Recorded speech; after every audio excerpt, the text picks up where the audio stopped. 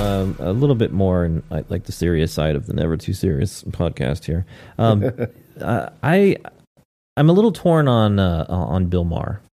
Okay, I think some of his comedy's funny. I think some of his like free speech take I think is on pretty well, but he's a very far left dude.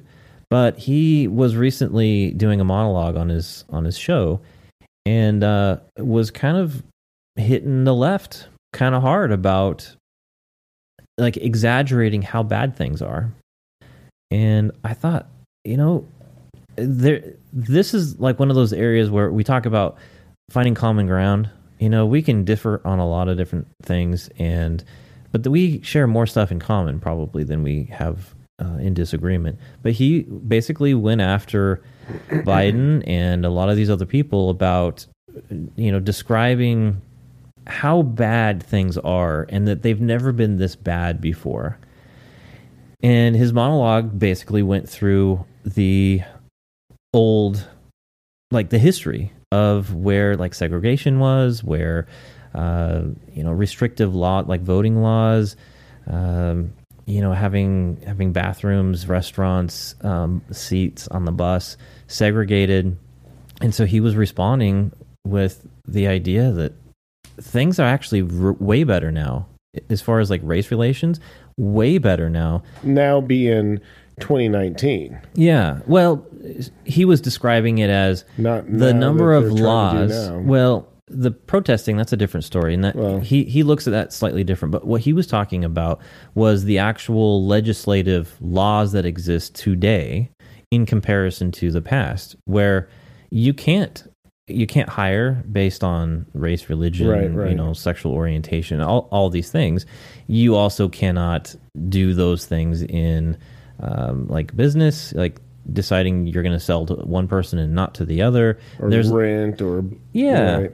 Or, all kinds of stuff, right? And so he was kind of going after the left about, you guys are making it out to be that we are so much worse off, and you guys are out complaining so much about how things aren't fair. But legally speaking, things are way more equal today than they have ever been in our history. Right.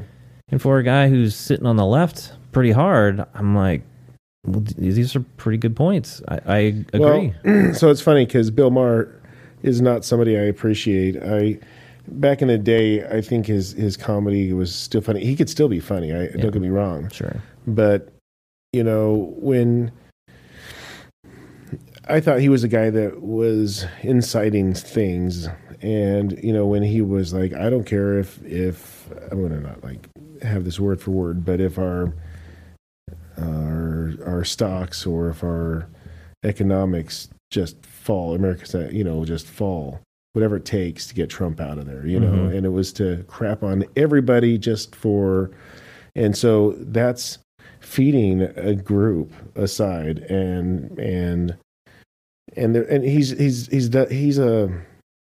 has said a lot of things that's divisive in my opinion, and it's not, and I don't mean that he has different opinion. He's just divisive. He's actually literally trying to separate people, not just give out his opinion. I think there's a difference. But lately, being the last year or so, I think everything has gotten so chaotic that it's so chaotic. And this is kind of to your point, but maybe I'm being a little bit more dramatic than you are, but it's so chaotic that, because Bill Maher is extremely left. He's not just a old Republican. He's not just a leftist. He's very, very left. And for Bill Maher, and so I've been paying attention to some of what Bill Maher has been saying lately, because for Bill Maher to say these things it's getting pretty bad, people. I'm serious. Yeah. Because he has been talking about all kinds of things that is more right-leaning, or maybe it's just more sanity when leaning. You're so far left. Right. Yeah. So I appreciate to hear that there's people on both sides, but on the other side that's willing to speak out, going, okay, guys, reel it in. You guys are getting a little bit ridiculous. we're all on the same, side. We're willing to even adjust. I'm being nice here using that word, adjust things to work in our favor. I don't know. But, but this stuff is just way too far, So, I mean, I'd like to hear people that have a voice and have a platform to be able to speak out what reality is, because that is what reality is. And it's getting bad. And I think that's part of what he's making a point about, is it is getting really bad to the point where he thinks that the folks that are saying this stuff is destroying the potential for the left to continue to move in a good direction. Well, listen, right? Because he's very, very left, and he's a very progressive person, and he thinks that the stuff that folks are doing right now on the left are damaging the likelihood the left will be successful in the future. Right. I agree with it, but unfortunately, things are going to have to fall really, really hard for them to even see it, because I don't think that they're getting it yet, most of them. Yeah. And, but and I don't remember the year, I don't know if it was last year or was it early this year, or maybe, who knows.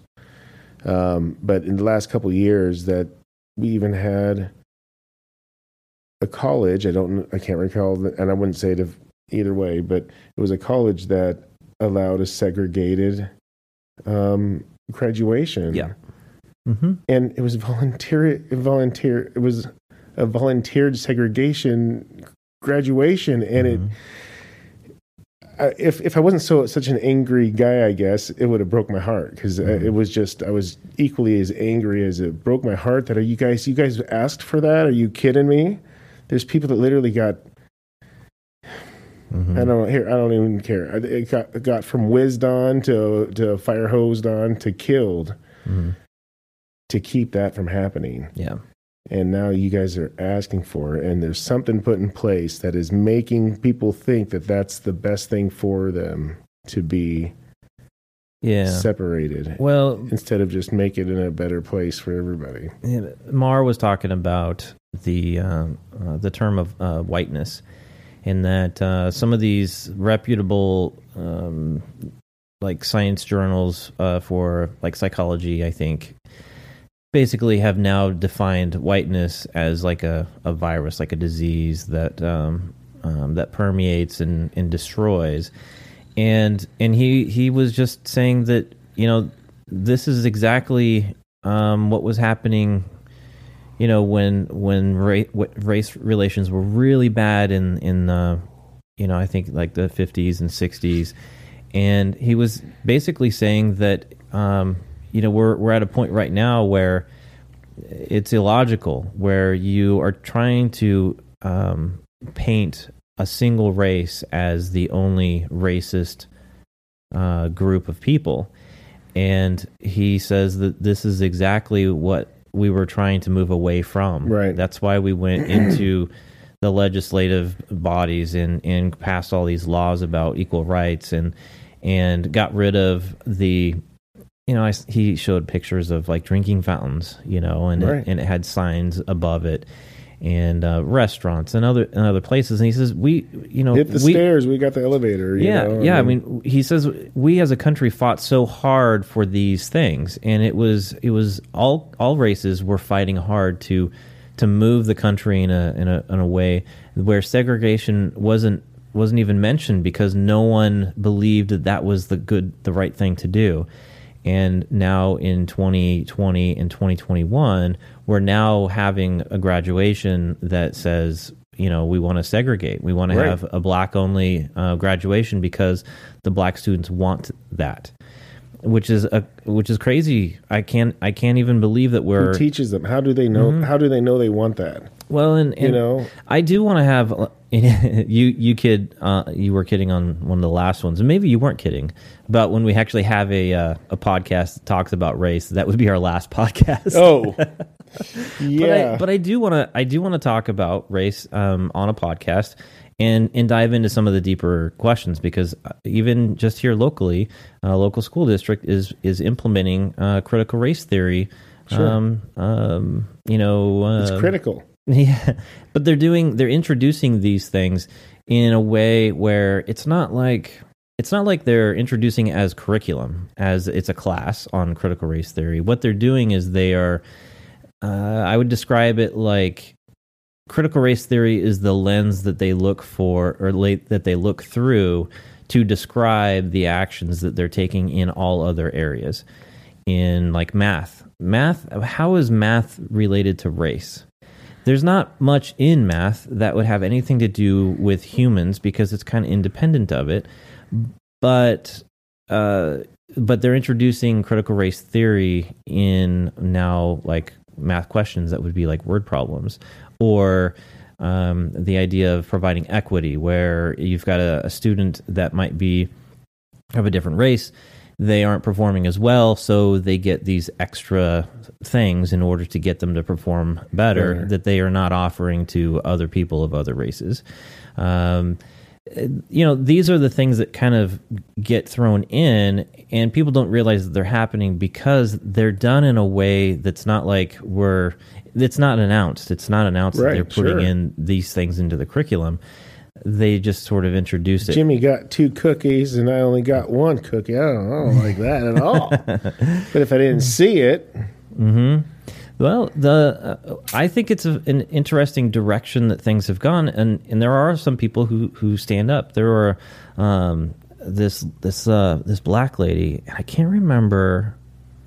I think was she in Kansas maybe, but she got up in front of the school board and she let loose on them, and she was so angry that they were pushing critical race theory because for those that don't know what critical race theory is, basically it pits white people against people of color, and white people are basically the folks that are the perpetrator of oppression, and then the people of color are the victims of it. So we would never be able to work together. Yeah, and so she got in front of the school board and she let them have it. She was talking about, you're teaching my kid that they're a victim and that they'll never be because, white supremacy is going to keep them down, and she just went off. It was kind of like one of those inspiring things where, suddenly that adult in the room has stood up and said something, and has made a difference. And there are now organizations that are fighting against the introduction of critical race theory into education and other things. But I've been in education for a long time. I can't tell you how many trainings I've been through about anti-racism, about whiteness. We read some 2 different books that were talking about race, and they're basically written with the idea that critical race theory is a real thing. And so it's not just like I said, where a class is coming in, you're going to take a class on it. It's getting introduced in these unique ways that weaved in through your life. I mean, every angle. Mm-hmm. I didn't know that. I was assuming it was like, I'm not saying it is the same, but it seems like it's coming in the same way as we had. What is it called? It's about people's sexuality, and they were talking about they were talking about it, and then they ended up implementing it, a class that now if you were in high school you have to take this class about your sexuality and how many sexes there are and all that stuff. And to each their own, which means to each our own too, I thought. But now I think it's a mandatory class. So anyways, I was thinking this was like a class like that, and it's going to get implemented. But this is even more... It's more dangerous. Yes. It's more dangerous. Because it's I hate to infiltrated everything. Yeah. I don't know the right word to use. The argument is that the parents can't go to the school and say, hey, I don't want you teaching my kid about critical race theory. Because the school can say, well, we're not. And they'd be telling the truth. Because they're not teaching the kids about critical race theory. What they're doing is they're weaving it into how they operate. Right. And so they make decisions based on this critical race theory that would then implement other things within the classroom that would promote this idea that whiteness is a really bad thing, that everyone who's white is the oppressors of people who are of color. So what are they going to do if they do find out that the white, I mean, that, I hate to, you and I are the problem. We're out there creating all kind of racial havoc. Well, so I wonder what their goal is there a class? Is there like a video I could sit there and watch this winding wheel for a few hours for me to, get balanced, No, because all the books that I've read about it, there's not really a way to overcome it, because I can't overcome my whiteness, is what you're saying? Correct. Oh, man. The books, there's other than death. Yeah, there's a couple of different books that I've read, and one of them, oh gosh, written by Robin DiAngelo, and I can't remember what it is now. I think White Fragility. That's what it is. Oh. And there's not really a way for a white person to get over this, because it's not based on their behavior. It's based on the skin color. It's based on, you live in a society of whiteness, and because you are white, you are a perpetrator. And so there's no way to get over it. And the way I look at it is, it kind of puts a lot of white people right now, who are generally, I would say, good people, who are not in the current understanding of racist. These are not racist people, but I look at the way things were way back when there was like segregation, there was violence against black people. This is kind of the position that they were in, where they were looked at as evil. They were looked at as the problem with society.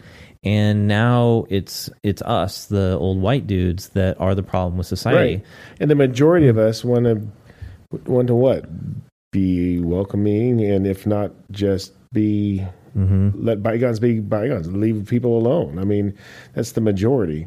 I mean, and it sucks, because it also is painting 87, I don't know the real math, but 87% of the population in a different color.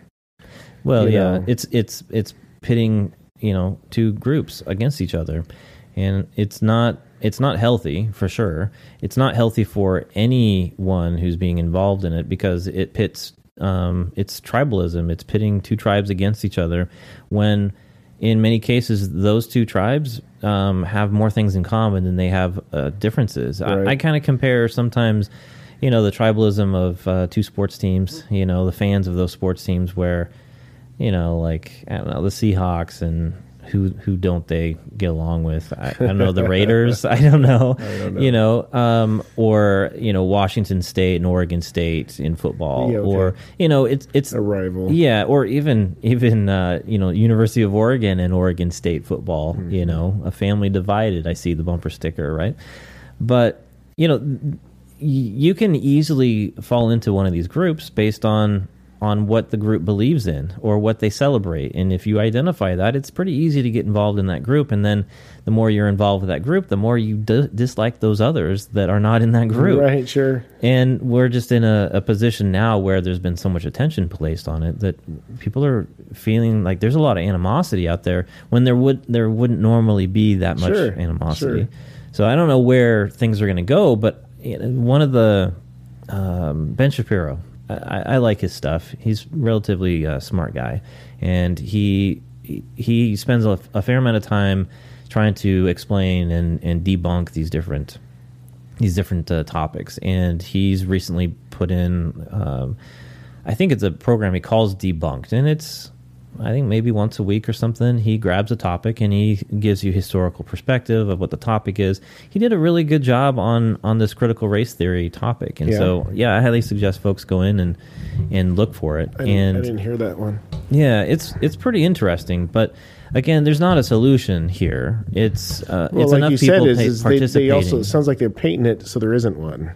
Well, sure. And that's unfortunate, because there's an ass in every race. There's an ass for every.